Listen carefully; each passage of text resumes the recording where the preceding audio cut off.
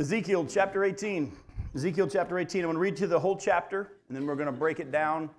It's a lot of neat stuff we're going to get into tonight. Ezekiel chapter 18, verses 1 through 32. It says, "The word of the Lord came to me. What do you mean by repeating this proverb concerning the land of Israel?" And here's the proverb. "The fathers have eaten sour grapes, and the children's teeth are set on edge. As I live, declares the Lord God, this proverb shall no more be used by you in Israel. Behold, all souls are mine. The soul of the Father as well as the soul of the Son is mine. The soul who sins shall die. If a man is righteous and does what is just and right, if he does not eat upon the mountains or lift up his eyes to the idols of the house of Israel, does not defile his neighbor's wife or approach a woman in her time of menstrual impurity, does not oppress anyone but restores to the debtor his pledge, commits no robbery, gives his bread to the hungry and covers the naked with garment, does not lend at interest or take any profit, withholds his hand from injustice, executes true justice between man and man, walks in my statutes and keeps my rules by acting faithfully, he is righteous. He shall surely live, declares the Lord God. If he fathers a son who is violent, a shedder of blood, who does any of these things, though he himself did none of these things, who even eats upon the mountains, deviles his neighbor's wife, oppresses the poor and needy, commits robbery, does not restore the pledge, lifts up his eyes to the idols, commits abomination, lends at interest, and takes profit, shall he then live? He shall not live. He has done all these abominations. He shall surely die. His blood shall be upon his head or upon himself. Now suppose this man fathers a son who sees all the sins that his father had done. He sees and does not do likewise. He does not eat upon the mountains or lift up his eyes to the idols of the house of Israel, does not defile his neighbor's wife, does not oppress anyone, exacts no pledge, commits no robbery, but gives his bread to the hungry and covers the naked with a garment, withholds his hand from iniquity, takes no interest or profit, obeys my rules, and walks in my statutes. He shall not die for his father's iniquity. He shall surely live. As for his father, because he practiced extortion, robbed his brother, and did what is not good among his people, behold, he shall die for his iniquity. Yet you say, why should not the son suffer for the iniquity of the father? When the son has done what is right, just and right, and has been careful to observe all my statutes, he shall surely live. The souls who sins shall die. The son shall not suffer for the iniquity of the father, nor the father suffer for the iniquity of the son. The righteousness of the righteous shall be upon himself, and the wickedness of the wicked shall be upon himself. But if a wicked person turns away from all his sins that he has committed and keeps all my statutes and does what is just and right, he shall surely live. He shall not die. None of the transgressions that he has committed shall be remembered against him. For the righteousness that he has done, he shall live. Haven't I any pleasure in the death of the wicked, declares the Lord God, nor rather that he should turn from his way and live. But when a righteous person turns away from his righteousness and does injustice and does the same abominations that the wicked person does, shall he live? None of the righteous deeds that he has done shall be remembered, for the treachery of which he is guilty and the sin he has committed, for them he shall die. Yet you say the way of the Lord is not just. Hear now, O house of Israel, is my way not just? Is it not your ways that are not just? When a righteous person turns away from his righteousness and does injustice, he shall die for it. For the injustice that he has done, he shall die. Again, when a wicked person turns away from the wickedness he has committed and does what is just and right, he shall save his life. Because he considered and turned away from all the transgressions that he had committed, he shall surely live. He shall not die. Yet the house of Israel says, the way of the Lord is not just. O house of Israel, are my ways not just? Is it not your ways that are not just? Therefore I will judge you, O house of Israel, everyone according to his ways, declares the Lord God. Repent and turn from all your transgressions, lest iniquity be your ruin. Cast away from you all the transgressions that you have committed, and make yourselves a new heart and a new spirit. Why will you die, O house of Israel? For I have no pleasure in the death of anyone, declares the Lord God, so turn and live. Now there's a lot here, isn't there? But I can't wait to have us take some time to unpack it. There's a lot going on. As we go back to chapter 18, verse 1, we're going to see in this chapter, God begins by clearing up a misconception about himself. I'll say that to you again. He begins this whole thing by clearing up a misconception about himself. You see, in judging the nation, many were saying this. This is what they were saying, that God wasn't just, that he was killing the innocent because of the wicked. That's what they were saying. In verse 2, you see where it says, what do you mean by repeating this proverb? He's not talking to Ezekiel. He's talking to the nation, because that word you in the Hebrew is plural. So for us in the South, he would have said, what do y'all mean by repeating this proverb? Actually, I've told you before, I preached one time in a real deep part of the South, And they said y'all was not plural. Because you can say y'all to a singular person, but they say all y'all is plural. So this is all y'all. What do all y'all mean by repeating this proverb? And this is the proverb that they were saying in Israel. The proverb was, the fathers have eaten sour grapes, but the children's teeth were set on edge. In other words, the children were being affected by the father's sins. And they were saying that God was judging the whole nation of Israel because of certain people's sins. Not everybody had sinned, but as you're going to see in just a little bit, there were some things that God had said that had given them that picture. But God stops them and says, I don't want you to be saying that proverb anymore in Israel. That's not the truth. So what I want to do is show you from the scriptures that that's not true of God. They were saying God's judging everybody, but everybody didn't do all this stuff. Only certain people did all this stuff. So why is he judging the whole nation? Why is he wiping everybody out? Why is he clearing the whole land out? He's not fair. He's not just. Well, does the scripture say that God will judge and punish the righteous for the wicked sins? The Bible never said that. Let me show you the exact opposite. Go to Deuteronomy chapter 24. This is back when the nation of Israel is going into the promised land. Listen to the law of God. Deuteronomy chapter 24. Look at verse 16. Fathers shall not be put to death because of their children, nor shall children be put to death because of their fathers. Each one shall be put to death for his own sin. Yet at the same time, don't you remember when the nation of Israel went into the promised land and Achan and his family stole some of the gold and kept some of the treasures from Jericho when God said not to? The whole family was put to death. And you can see how some would say, well, he's punishing the kids for the dad's sins. What did the law say? The law said children should not be put to death because of their father's sins. That is not who God is. So, by the way, if those children were put to death, it appears to be because of Achan's sin. What does the scripture tell us why they were put to death? For their own sin. The Bible is very clear. Go to 2 Kings chapter 14. 2 Kings chapter 14, look at verses 1 through 6.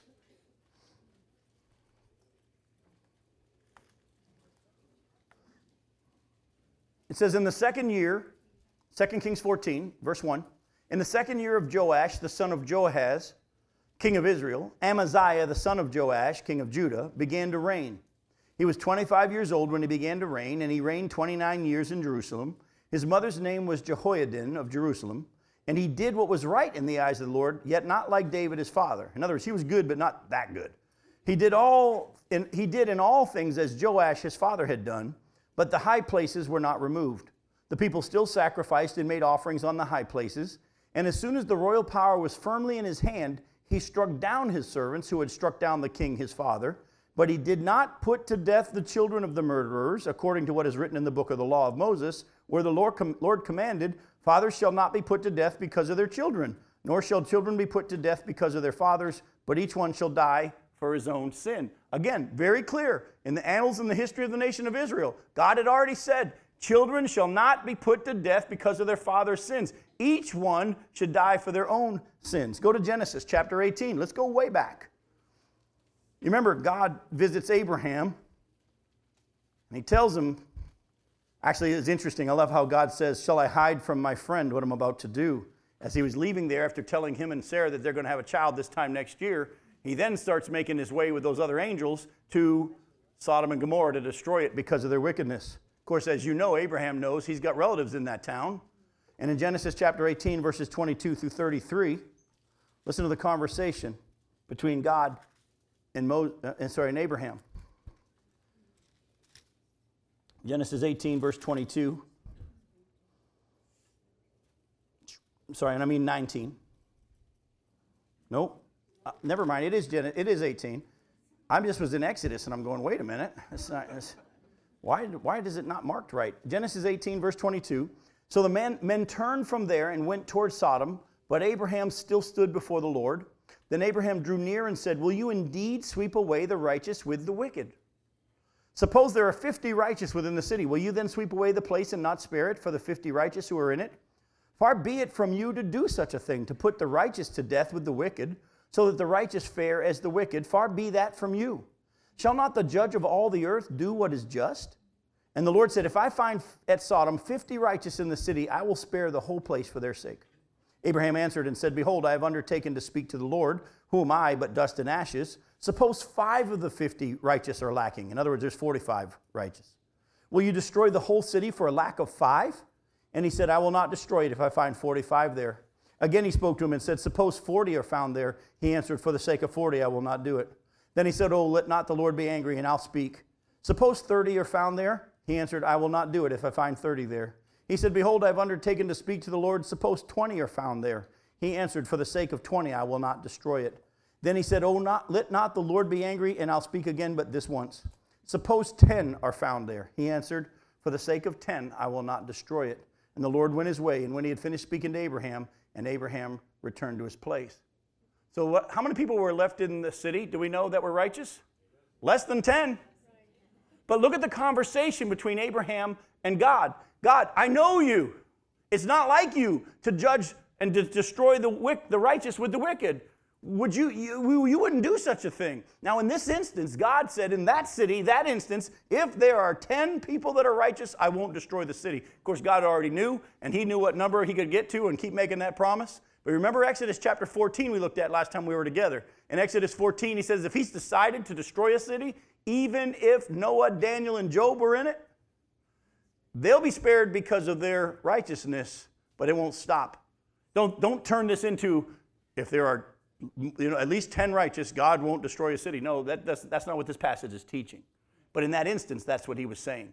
But Abraham knew the heart of God. So, with just these few passages, let me remind you that God had already shown the nation of Israel his nature. Was it his nature to judge the righteous with the wicked? Was not his nature, never had been. But what had been going on? They had been saying this proverb in Israel. The fathers have eaten sour grapes and the children's teeth are set on edge. So we're going to deal with tonight where did they get this idea and why? Now we're going to deal with the why first. Because I think the where would make a whole lot more sense if we understand the why first. So the two questions I want to deal with is, okay, when the scripture clearly teaches that is not who God is, why did they get that misconception that he would destroy the righteous with the wicked? And where did they get that misconception? The why is found in Job chapter 40. Go to Job chapter 40.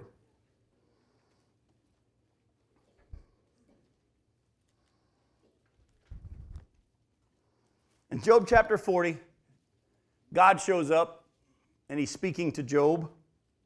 And look at verses 1 through 8.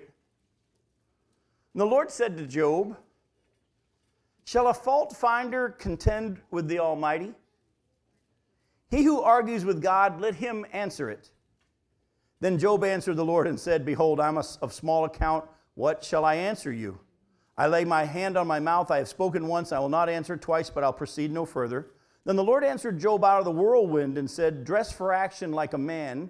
I will question you, and you make it known to me. Will you even put me in the wrong? Will you condemn me that you may be in the right? Did you catch what God was saying to Job? Because during Job's life, even though he started off saying, hey, naked I came into the world, naked I'll return, if you read the book of Job, he starts making accusations about the unfairness of God. And that it's not fair that God can make all these judgments and do all these things, and then man can't talk to him. Man can't have a face-to-face. If I could have a face-to-face, I could defend myself. But, well, how fair would that be? I mean, come on, he's God and I'm me. And he keeps accusing God of being unjust to make himself look righteous. Did you hear what God says? Are you going to condemn me to make yourself look better? Folks, let's be honest, that's in all of us. That's in all of us. You ever noticed in your kids, when you point out something they're doing wrong, what's their inherent action? Did you see my brother? Did you see my sister? They want to point out what they're doing wrong to make themselves look a little better, and sometimes they might even point at you. But you said, and they want to make mom and dad look bad so that they look better. By the way, that goes all the way back to the garden, didn't it? I mean, here Adam says, wow, look at this. She's bone of my bones, flesh of my flesh. God, thank you for this woman. She's like me. I'm no longer alone on this planet. Oh, this woman you gave me. Lord, I was cool all by myself, behaving myself, but if you hadn't have made this woman, do you understand? Of course, what does she blame? She blames the snake and so on. Folks, the reason why the nation of Israel was saying God's unjust, he's judging the righteous with the wicked, is they were wanting to make themselves feel better and look better by making him look less. Now, let's get the idea, though. That's the why. But let's go and take a look at where they got this misconception. Go to Exodus chapter 20. They had taken, and I'm going to give you just a few, some things that God had said, and they twisted them. Go to Exodus chapter 20, look at verses 1 through 6. God had made some statements, and they took them and twisted them. Exodus chapter 20, look at verses 1 through 6. And God spoke all these words, saying, I am the Lord your God, who brought you out of the land of Egypt, out of the house of slavery. Shall have no other gods before me. You shall not make for yourself a carved image or any likeness of anything that's in heaven above, or that is in earth beneath, or that is in the water under the earth. You shall not bow down to them or serve them, for I, the Lord your God, am a jealous God, visiting the iniquity of the fathers on the children to the third and the fourth generation of those who hate me, but showing steadfast love to thousands of thousands thousands of those who love me and keep my commandments. Did you see what he said? I'm a jealous God, and I what? How does he word it? I visit the iniquity of the fathers on the children to the third and the fourth generations who hate me. You can see how they might twist that and say, well, that means the children are going to be punished for what the fathers did. That's not what he's saying. He's saying that the consequences of the fathers' decisions will affect the children. Have you ever thought about the fact that Adam and Eve's sin affected their children in a way you might not have ever thought about? Did the children ever get to see the garden? Children never got to see the garden. They never got to live in the Garden of Eden because of mom and dad's choices. And folks, let's be honest. When we do, as parents, make wrong choices, our children are affected. But God's not saying, I'm going to punish the children for the sins of the father. He never said that. He just said the decisions of the parents will be carried on. By the way, thank God for Jesus who breaks that curse, isn't it? Oh, go to Exodus chapter 34. Exodus 34, verses 6 and 7.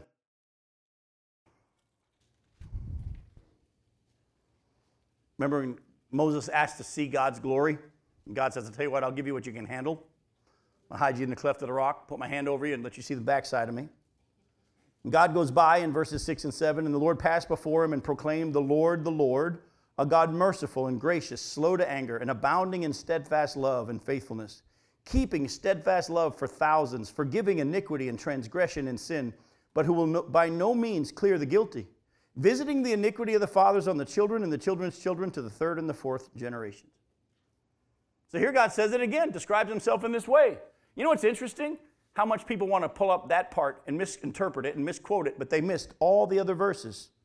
The Lord, God, merciful, gracious, slow to anger, abounding in steadfast love and faithfulness, keeping steadfast love for thousands, forgiving iniquity and transgression and sin. That's the whole part of him. They just ignore that part and they quickly say, hey, look what he said. He said he'll count, bring it on to the children. God's unjust. He punishes the kid for the sins of the fathers. That's not what the Scripture's teaching, because we've already seen from Scripture the law said God is not that way. Oh, go to Jeremiah 15. Something God had said to these same people that God was speaking to through Ezekiel, through Jeremiah the prophet. Jeremiah chapter 15, look at verses 1 through 4.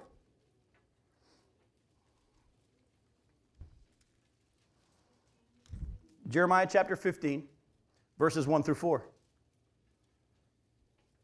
Then the Lord said to me, though Moses and Samuel stood before me, yet my heart would not turn toward this people. Send them out of my sight and let them go. And when they ask you, where shall we go? You shall say to them, thus says the Lord, those who are for pestilence, to pestilence. Those who are for sword, to the sword. Those who are for famine, to famine. And those who are for captivity, to captivity. And I'll appoint over them 4 kinds of destroyers, declares the Lord, the sword to kill, the dogs to tear, the birds of the air, and the beasts of the earth to devour and destroy. And I'll make them a horror to all the kingdoms of the earth because of what Manasseh, the son of Hezekiah, the king of Judah, did in Jerusalem. So in this passage, God says, the reason I'm wiping you all out is because of what Manasseh did. Folks, I'm going somewhere with this, and I want you to hear me because this is extremely important in these days. And this is the thing that came out over and over and over in our study of Revelation this past week in Massachusetts. Do you understand the importance of building your theology and your understanding of who God is from the whole of Scripture? Because I could easily take this passage right here and those two other passages I read to you, and I could convince you, if you didn't know the whole Bible, I could convince you that God would make the children pay for the sins of the father. Right? I could take those two places in Exodus and this place right here, and I could say, it's clear as day. Look at that. They're being judged for what Manasseh did. But when you use the whole of Scripture, and you use Ezekiel 18 and Deuteronomy 24 and 2 Kings, that passage we looked at, you would then come to realize what? That can't be what that's saying, because the Scripture is very clear that God will not judge the children for the sins of the father. So we need to use the whole of Scripture to build our doctrine. That's why you've got to understand the importance in these last days especially that you spend time, not just going to Bible study. Folks, when you stand before God and He says, I gave you not only my book, I let you live in a country where you could have 5 or 6 or 10 or 20 of them on your shelves at home, and I gave it to you in every kind of different translation that's easy for you to read, and I blessed you with all that. And if you stand before Him and said, well, I went every Tuesday to Bible study, it's not going to fly. You need to spend time studying the Scriptures. You know why? Because the Bible says in these last days, there's going to be doctrines taught by demons. Oh, by the way, those demons are going to be teaching them in churches. And they're going to take a verse here and a verse there, and they're going to teach things that do not match up with the whole of Scripture, and they'll convince many of people.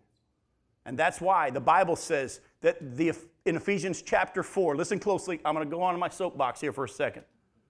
In Ephesians chapter 4, verses 11 through 16, He gave some to be apostles, some to be prophets, some to be evangelists, and some to be pastors and teachers for the equipping of the saints for the work of the ministry, so that the body would take care of itself, so that the pastors would be feeding on the Word, feeding the church the Word, encouraging and challenging the church to use their gifts to meet each other's needs, and the body will build itself up in love as each part does its work. Oh, but I left off that whole middle section. When you let the pastors use their gifting to study and to preach and to teach and to proclaim the Word, and you let the body visit in the hospitals, lead people to Jesus, and do the work of the ministry to build the body up, then we will no longer be infants tossed to and fro by every wind of teaching and cunning and craftiness of scheming and deceitful scheming. But as we all will grow up into the head, we'll build each other up as each part does its work. Did you catch it? What's happening is we've expected the pastor to be there for us. I need to talk to you, Pastor. I need counseling, Pastor. Someone needs to be saved, Pastor. Pastor, I need this, I need that. And we expect the pastor to be Jesus for us when the Scripture says, the Lord is my shepherd, I shall not want. And thus pastors who love all the attention and want everybody to come to us because it makes us feel really good in our egos, we're hurting the church because we're supposed to be saying, here's what the Word says. And in the book of Acts, when the church grew, there was a dispute between the widows, the Hebrew widows and the Greek widows, and the daily distribution of the food. And they went naturally to the pastors and said, hey, this is the problem. And thank God for them being bold enough to say it wouldn't be right for us to neglect the ministry of the Word and prayer to wait on tables. You choose some people among you full of the Spirit and wisdom, and you let them handle that. And you know what? If a pastor said that today, you know what they would do? They'd be fired. They'd be fired. I just want to challenge you. Stop expecting your pastor to be there for you. He's supposed to be teaching you through the Word of God how to grow into Jesus so that you get closer and closer with Jesus. Exercise your gifts in the body and watch how the Lord does His work. The problem is we've expected the pastor to not only teach the Word but to also live it all out, and we sit back and we wonder why the church today is approving of things like homosexuality and saying it's okay because Jesus taught love. Well, does that match up with the whole of the Scripture? Yes, God is love, but that doesn't match up with the whole of the Scripture. And folks, we have got to be serious about this. So I'm going to say, leave your pastor alone, and you spend time in your Word with Jesus. He came to live inside of you. And you watch what God does in your life as you experience the whole reason why he not only saved you, but came to indwell you. I'll get off the soapbox, but I'll stay on my tippy toes. Go to Psalm 19. Psalm 119. Psalm 119. Yeah, unfortunately, the pastors need to get in the word too, but I'm not preaching to pastors right now. But if they were here, they'd be getting a very similar message, just in a different direction.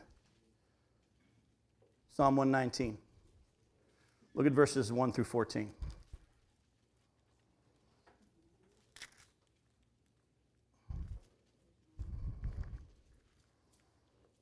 Actually, I take it back. I'm going to go back to Psalm 19.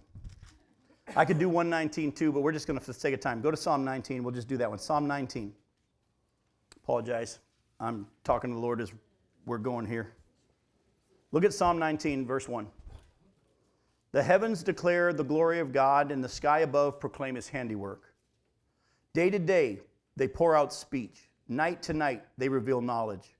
There is no speech, nor are there words whose voice is not heard.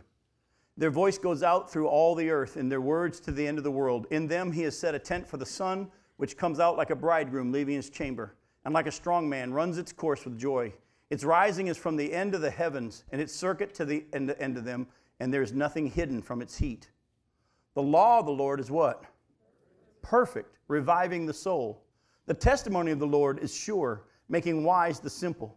The precepts of the Lord are right, rejoicing the heart. The commandment of the Lord is pure, enlightening the eyes. The fear of the Lord is clean, enduring forever. The rules of the Lord are true and righteous altogether. More to be desired are they than gold, even much fine gold. Sweeter also than honey and drippings of the honeycomb.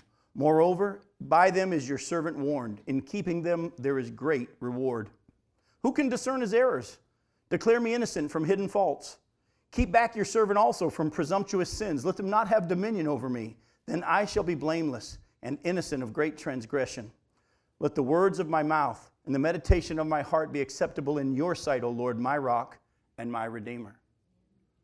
Folks, the scripture says, and we don't have time to break down this whole chapter, but look at verses 7 and following. The law of the Lord is perfect, it's sure, it's right, it's pure, it's enlightening to the eyes, it's true, and keeping them is a great reward.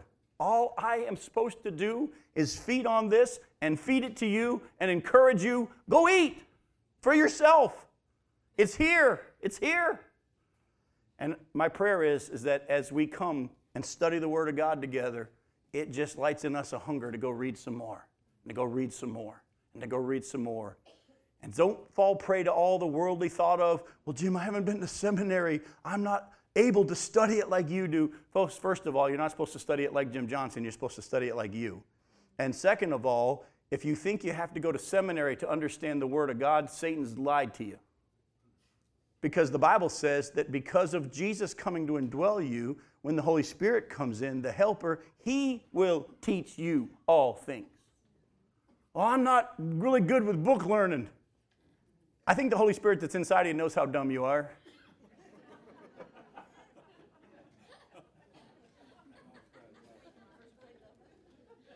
He'll show you. He'll teach you. He's been working with the remedial like me for years. And He's able to get you what He wants you to see. Folks, take God at His word and watch what He does. But we need to ask a question now. I'm not going to take the time. I'm just going to read this to you because of the time on what I want to cover in our closing tonight. So let me just read to you some notes instead of going back and looking at it and reading it.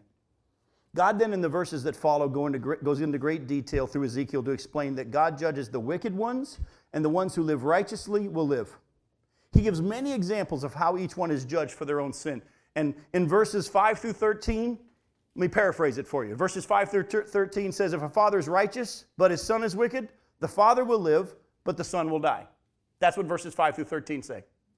Verses 14 through 18 put it this way. If the wicked son has a son, and that son lives righteously, the grandson will live, and his father will die because of his sin. In verses 19 through 20, God then points out that they are the ones who are saying that the righteous should die for the father's sins. And because of their incorrect proverb, they were saying it, not God. Did you catch what I'm saying? Verses 19 through 20, He says to them, you're the ones who are unjust. You're the ones, by saying this proverb that the fathers have eaten sour grapes and the children's teeth are set at edge, you're the ones who are saying the wrong thing. I never said that. You're saying it. So don't accuse me of saying it. You're the one saying it.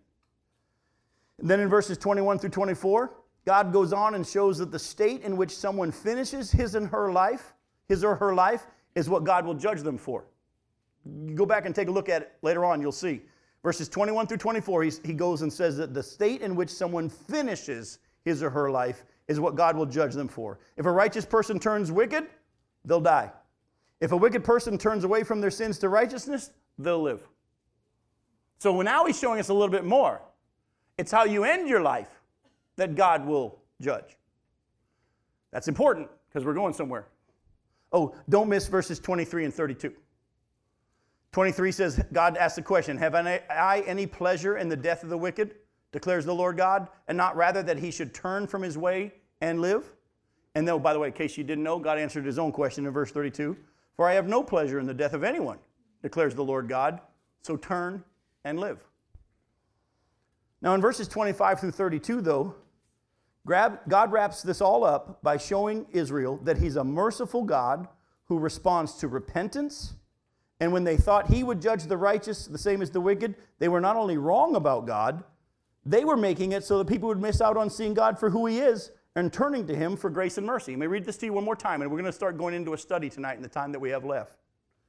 God wraps up this whole chapter now in verses 25 through 32 by showing Israel that he's a merciful God who responds to repentance. And when they thought that he would judge the righteous the same as the wicked, they were not only wrong, but they were also making it that people would miss out on seeing God for who he really is and turning to him for grace and mercy. You see, because the heart of God was not that he wanted to judge the righteous with the wicked. The heart of God is what? He wants to save the wicked, that all would come to repentance, that all would be saved, that even if they were wicked, if they would turn from their sin, he would give them righteousness. They'd become righteous. That's his heart. But when they would make statements like God judges the righteous with the wicked, they were blinding people to the fact that that's not who God is. God wants everyone to be saved. So let's go to 2 Corinthians chapter 5.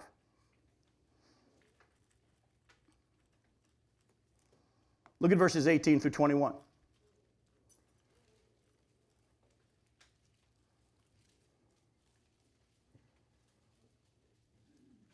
2 Corinthians chapter 5, starting in verse 18. He's just been explaining a lot of truth. And in verse 18 he says, all of this is from God, who through Christ reconciled us to himself and gave us the ministry of reconciliation. That is, in Christ, God was reconciling who? The world to himself. By the way, there's a lot of people that try to say that Jesus died only for the elect.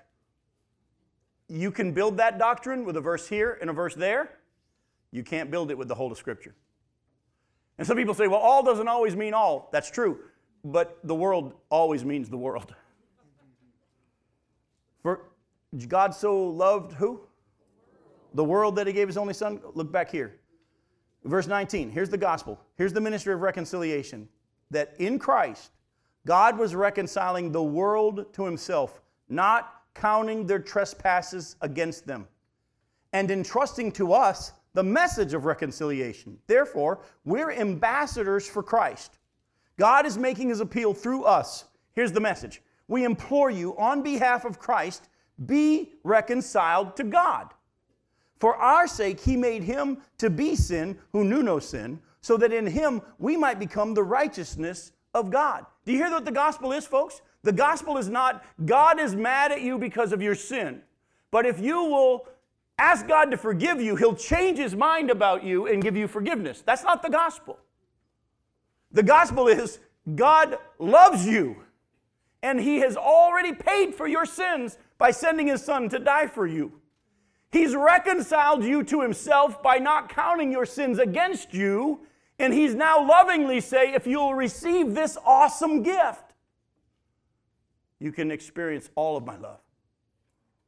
So our message is, be reconciled to God. He made him who knew no sin to become sin. By the way, how did he become sin? Oh. He was... Good for you, Jeremy.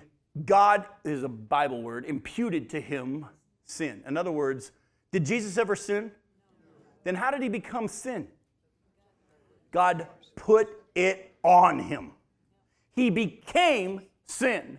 He hadn't done anything wrong, but God imputed it to him and made him sin. Oh, the inverse works really cool. So that we might become the righteousness of God. How do we become righteous? By doing righteous things? No, Jesus didn't sin by doing sin. God put sin on him and he became sin. For those of us who will by faith respond to this offer of salvation, God does the opposite for us. He takes the sinless life of Jesus, and even though we have done nothing righteous, he puts it on us and we become righteous. Isn't that cool? That's the message. Yes, sir. Just as Jesus had to accept that was God's will for him, we have to accept the righteousness of God. Exactly. The gift is offered, but it has to be received. Think back to the story in Matthew chapter 18. Jesus tells a story about the man who was forgiven $1 gazillion billion. If Jesus used those numbers that he used at that day today, he would have literally said the man owed $1 gazillion billion. That's how big the number was Jesus used in that time. The man was forgiven this great debt. He went off, met a fellow servant who owed him a small debt. The guy said to him the same thing he said to the master.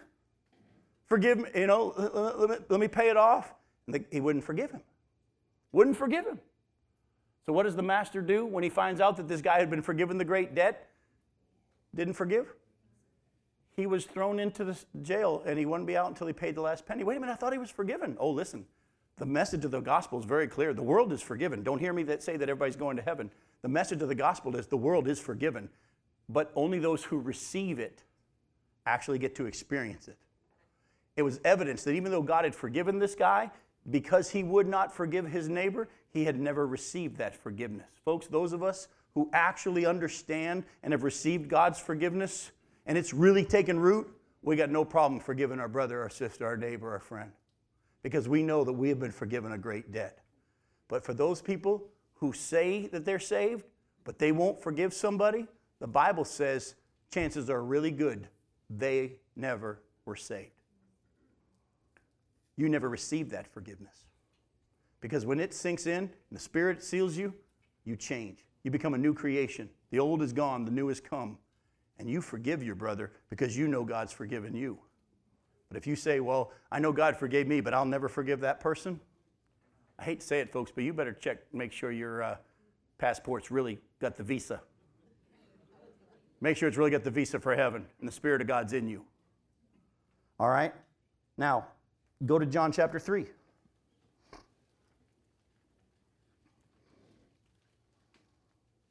Look at verses 1 and following. John chapter 3, verses 1 and following. It says, there was a man of the Pharisees named Nicodemus, ruler of the Jews. This man came to Jesus by night and said to him, Rabbi, we know that you're a teacher come from God, and no one can do these signs that you do unless God's with him. Jesus answered him, truly, truly, I say to you, unless one is born again, he cannot see the kingdom of God. Nicodemus said to him, how can a man be born when he is old? Can he enter a second time into his mother's womb and be born? Jesus answered, truly, truly, I say to you, unless one is born of water and the Spirit, he cannot enter the kingdom of God. That which is born of the flesh is flesh, and that which is born of the Spirit is spirit. Do not marvel that I said to you, you must be born again. The wind blows where it wishes, and you hear its sound, but you do not. By the way, for anybody that tries to say, well, I've been a Christian my whole life, verse 7 blows that up. You must be born again. You can't have always been a Christian. Don't marvel that I said to you, you must be born again. The wind blows where it wishes, and you hear the sound, but you don't know where it comes from and where it goes. So it is with everyone who's born of the Spirit. Nicodemus said to him, how can these things be? Jesus answered him, are you a teacher of Israel and you don't understand these things? I love how he gets under his skin.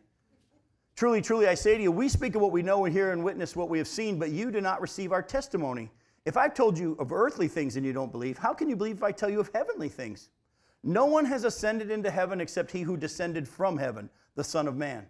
And as Moses lifted up the serpent in the wilderness, so must the Son of Man be lifted up, that whoever believes in him may have eternal life. For God so loved the world that he gave his only Son, that whoever believes in him should not perish, but have eternal life. For God didn't send his Son into the world to condemn the world, but in order that the world might be saved through him. Whoever believes in him is not condemned, but whoever does not believe is condemned already, because he's not believed in the name of the only Son of God. And this is the judgment. The light has come into the world, and people love the darkness rather than light, because their works were evil. For everyone who does wicked things hates the light, and does not come into the light, lest his work should be exposed. But whoever does what is true comes to the light, so that it may be clearly seen that his works have been carried out in who? In God. So we're going to go somewhere in the time that we have left. I want to ask you a question. For those of us on this side of the cross, why does this passage in Ezekiel chapter 18 seem to teach that righteousness comes from obeying the law? Have you ever noticed that as we read through it? If a man does what is righteous and he doesn't go to idols and he doesn't do all these things, and if he does do these things, he's wicked. Why does it read like righteousness comes from obeying the law? I'm sorry? The salvation covenant wasn't established yet. Actually, it was. But it's a good question. He said because the salvation covenant wasn't established yet, the Bible had been talking to it all along. Jesus himself said that in Romans chapter 3, that the law and the prophets testified to the righteousness that comes through Christ. But it's impossible to obey the law. It's definitely impossible to obey the law. So why is he telling everybody, you want to be righteous? Keep the law.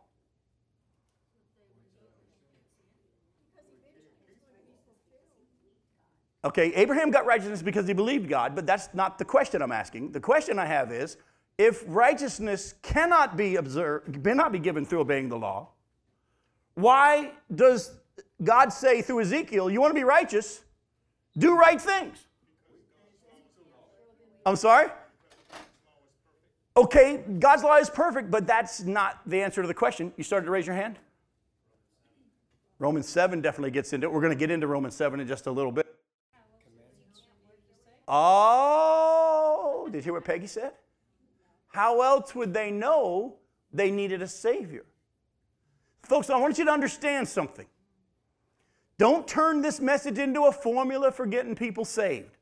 There are too many people that have taken these truths that I'm about to share with you from Scripture, and they have written books that say this is the only way that people can be saved.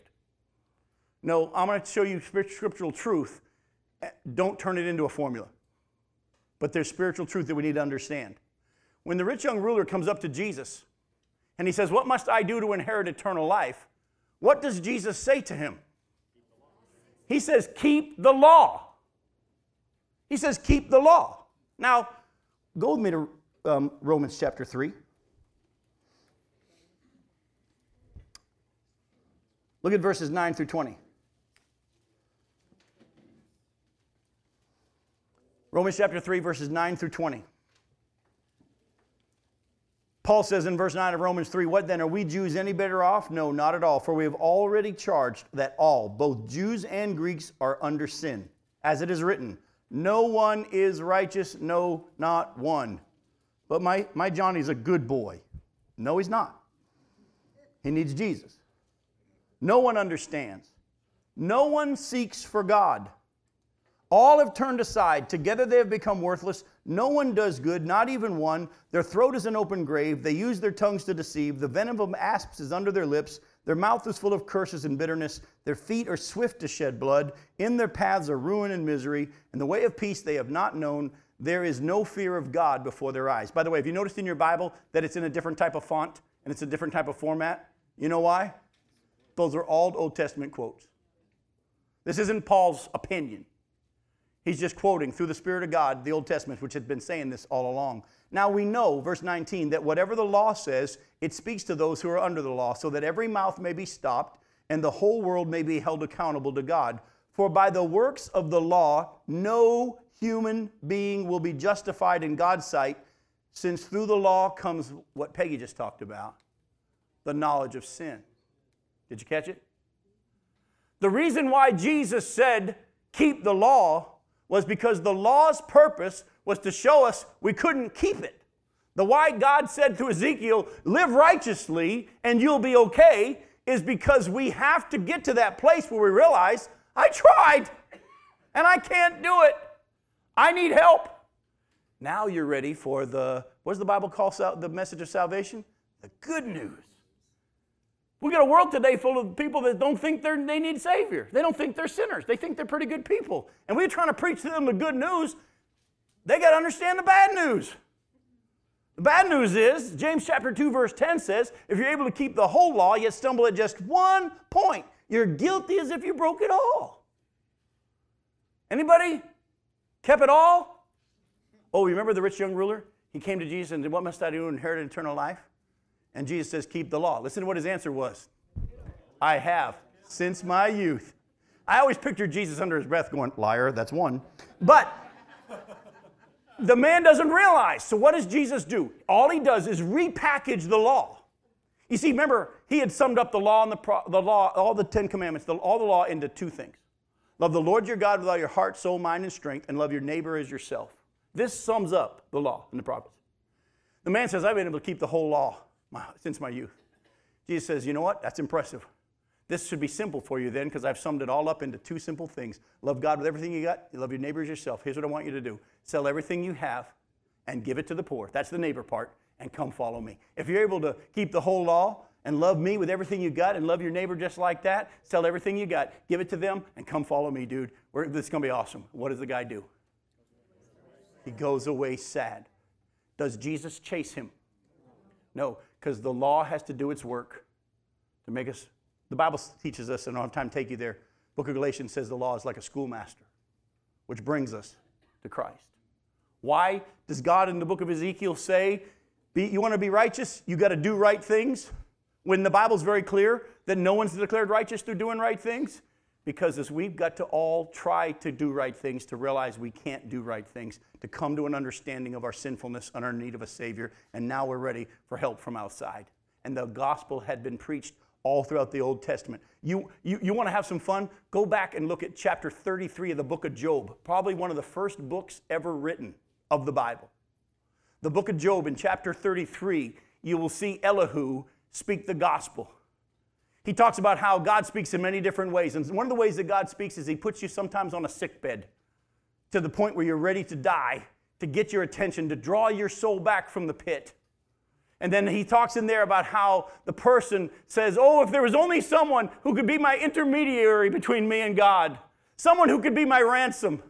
And then I would say, I sinned and perverted what was right. I didn't do what was right, but he's ransomed me.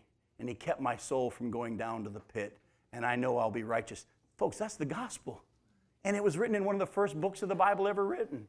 All along throughout the Old Testament, the message of salvation has been that the only way you are righteous, the law and the prophets have been testifying it all along. The gospel didn't start with Jesus. It began with Jesus before the foundation of the world. The gospel's always been that there's going to be an individual, a seed of the woman, who's going to crush the head of Satan. Oh, and by the way, as God kept giving us more and more pictures, he's going to come from David. He's going to come from Jesse. His name's going to be Mighty God. He's going to be beaten for our transgression, bruised for our iniquities. The chastisement that is upon us is going to be put on him.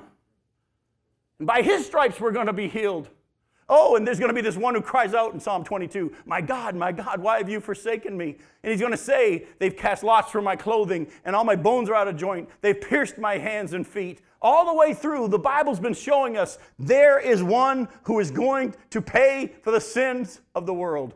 And if you will by faith, that's what the sacrifices were pointing to. They couldn't take away sin, but they kept pointing to that ultimate sacrifice.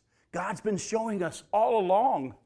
And in those times, he sometimes says, before I can take you any further, before I can ever show you my provision for your sin, I got to first show you got sin.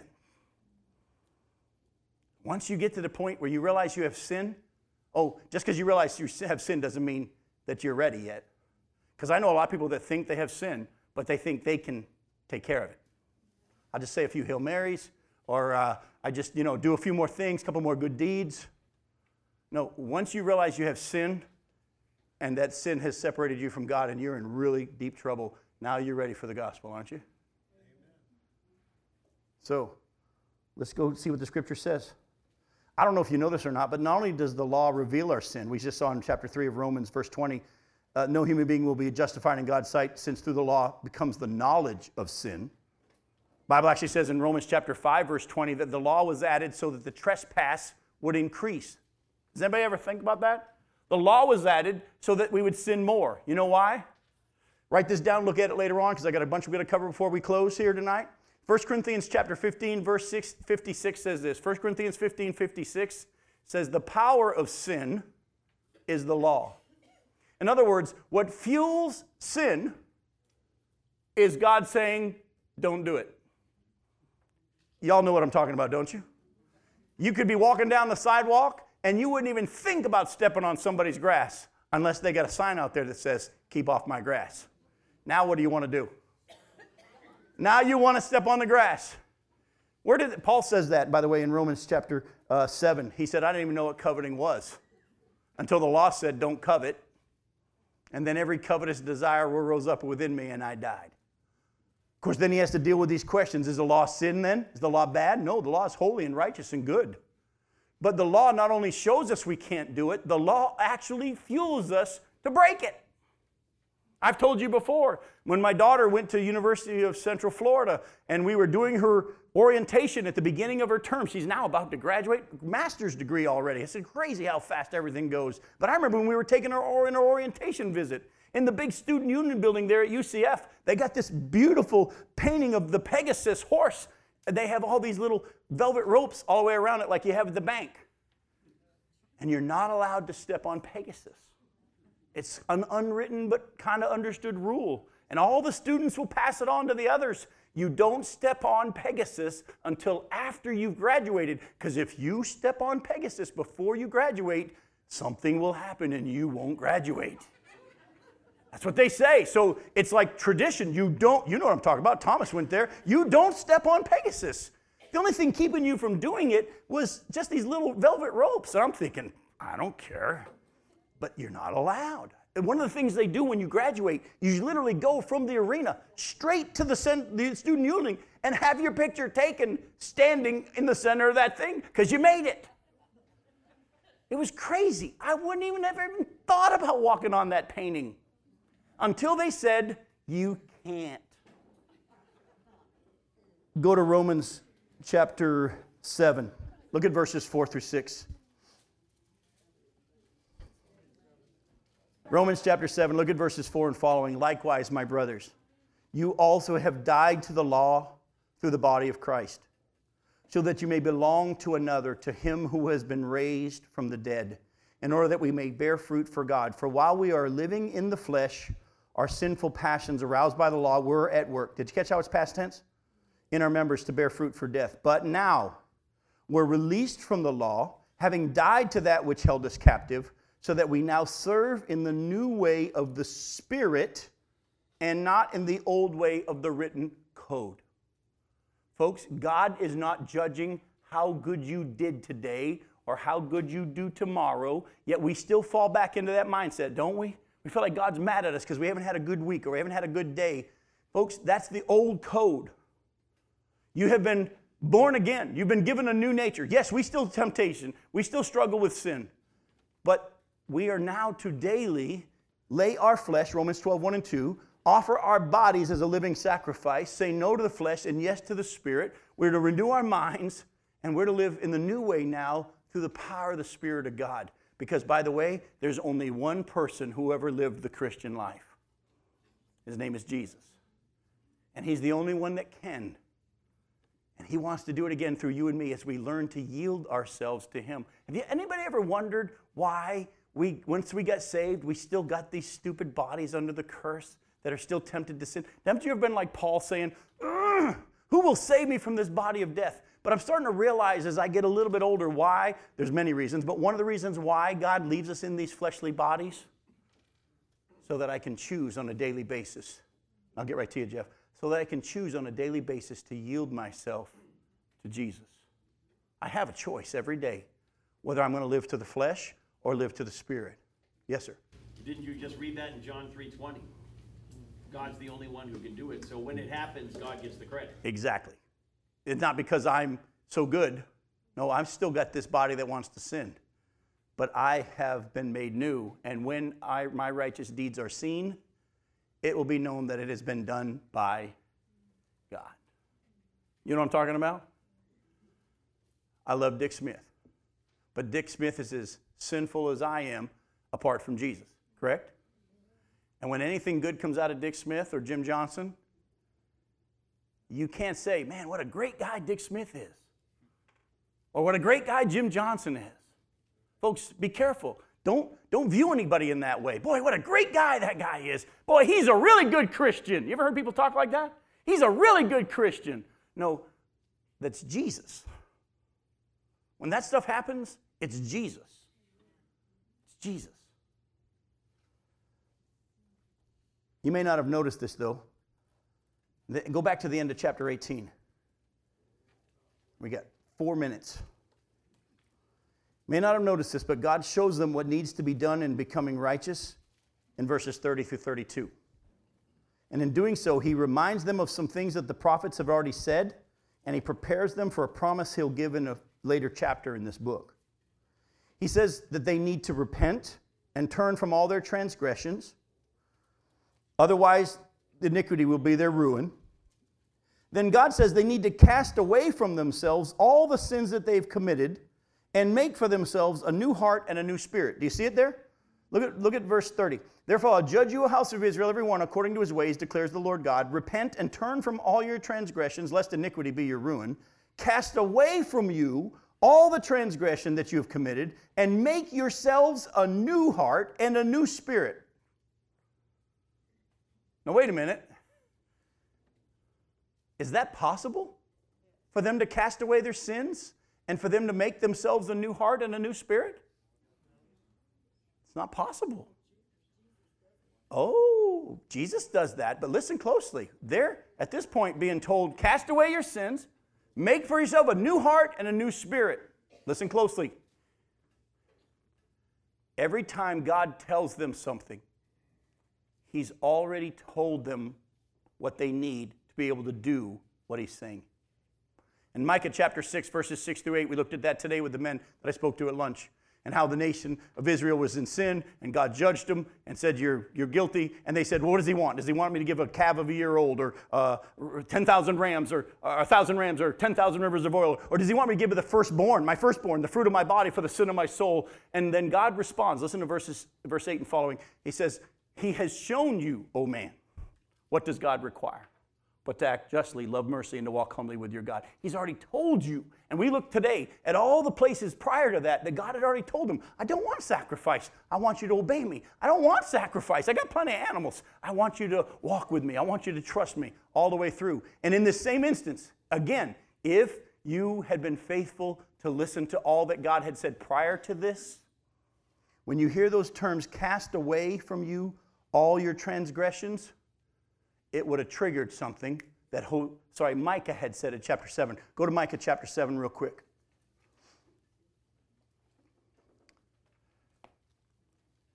Micah chapter 7. Look at verses 18 through 20.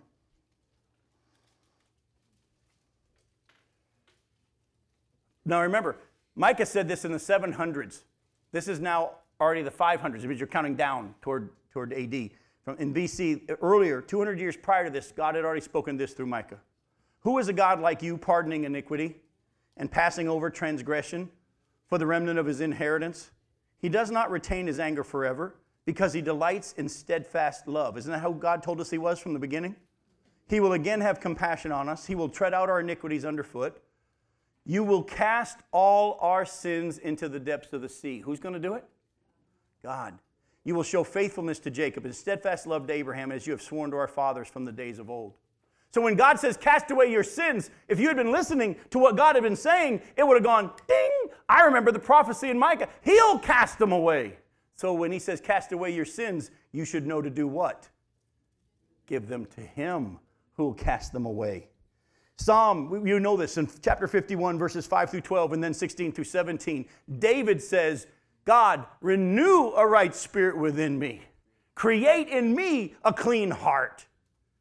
So they'd already heard David cry out and say, God, you're the one that has to do this.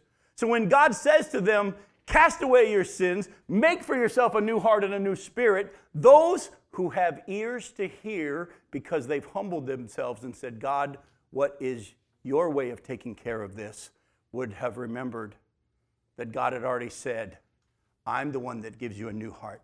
I'm the one who gives you a new spirit. I'm the one that casts away your sin. And all the way through, we don't have time, Isaiah 53, verses 1 through 12, about him being the one who bears our sin. And then, as you know, later on in Ezekiel chapter 36, maybe you don't, when we get to Ezekiel 36, he even says to them, I'm going to erase your sin. I'm going to put my spirit within you, and I'm going to give you a new heart and a new spirit. So, folks, what I want you to hear is this. When God says, go do something, chances are he's not wanting you to go do it. Even in the New Testament, there'll be commands of God that says, walk not according to the flesh, but according to the Spirit. Put on the new self. Put off the old self. You know what I'm talking about? How do we do these things? We go to him and we say, Lord, would you please do this work in me? I'm to work out my salvation with fear and trembling. I'm going to take serious this salvation that he's given me. But it's God who works in me, the next verse, to both desire and to act according to his purpose. When God says to you in the New Testament, here's what I want you to do. Don't set out to go do it. He's already shown you how you do it. You humble yourself and say, I can't. But apart from you, I can do nothing. But you can do it. And you will, and you'll change my heart, and I want that. Lord, I'm struggling with forgiveness. I need to forgive this person. You do it.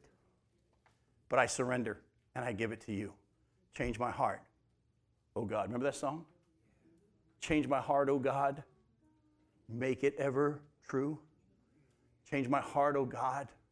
Make me be like you. I'm the potter. You're the potter. I'm the clay. All the way through the scriptures, he has been teaching us all along. What does God want from us? Humbly say, it's you and not me. I'm not living for self anymore. I'm living for you. But I can't live for you. I've tried. Anybody tried to live for God? How'd that work out? But when you say, you know what? I couldn't save myself.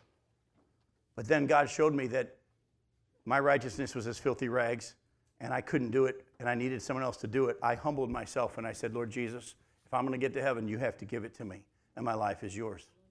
The problem is we have not been taught that the rest of the Christian life continues in the same way.